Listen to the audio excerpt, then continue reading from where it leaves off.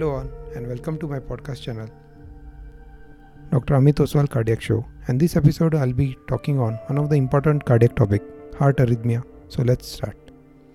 The phenomenon of irregular heartbeat or arrhythmia has become so common in today's time that 1 out of 5 people is suffering from it. According to recent study, 2.2 million people are living with arrhythmia in US alone.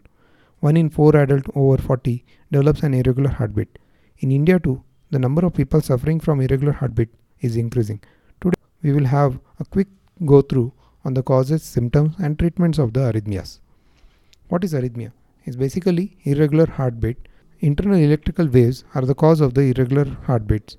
When the internal electrical system goes awry, the heart may beat slowly, irregularly or very fast. This irregularities of heart rhythm is called arrhythmia. Only some people can feel the irregularity of their heartbeat, while most people cannot feel the condition of arrhythmia. This leads to palpitations, which can cause long-term damage to the heart and can be a serious threat to your life. Common causes of heart arrhythmias are age, heart attack, heart failure, thyroid disease, lung diseases, and high blood pressure. On the other hand, if we talk about the most common symptoms of arrhythmia, it includes dizziness, rapid heartbeat, and difficulty in breathing. In some cases, arrhythmia can lead to immediate death, that is sudden cardiac death. Treatment of arrhythmia is available. Fast, slow, or irregular heartbeat can be controlled or eliminated if the arrhythmia is treated at right time. The risk of arrhythmia can also be reduced to a great extent by adopting a healthy lifestyle. There are two types of arrhythmia: tachyarrhythmia, in which the heart beats faster than normal; bradyarrhythmia, where heart beats lower than the normal. What are the common causes of heart arrhythmias?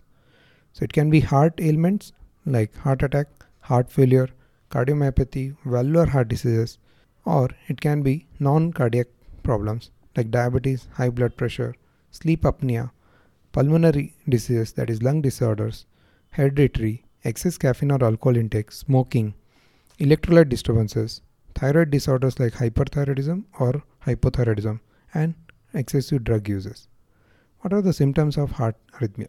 Fluttering in the chest, difficulty in breathing, severe chest pain, fainting or syncope, sweating, slow heartbeat, fast heartbeat, or paleness.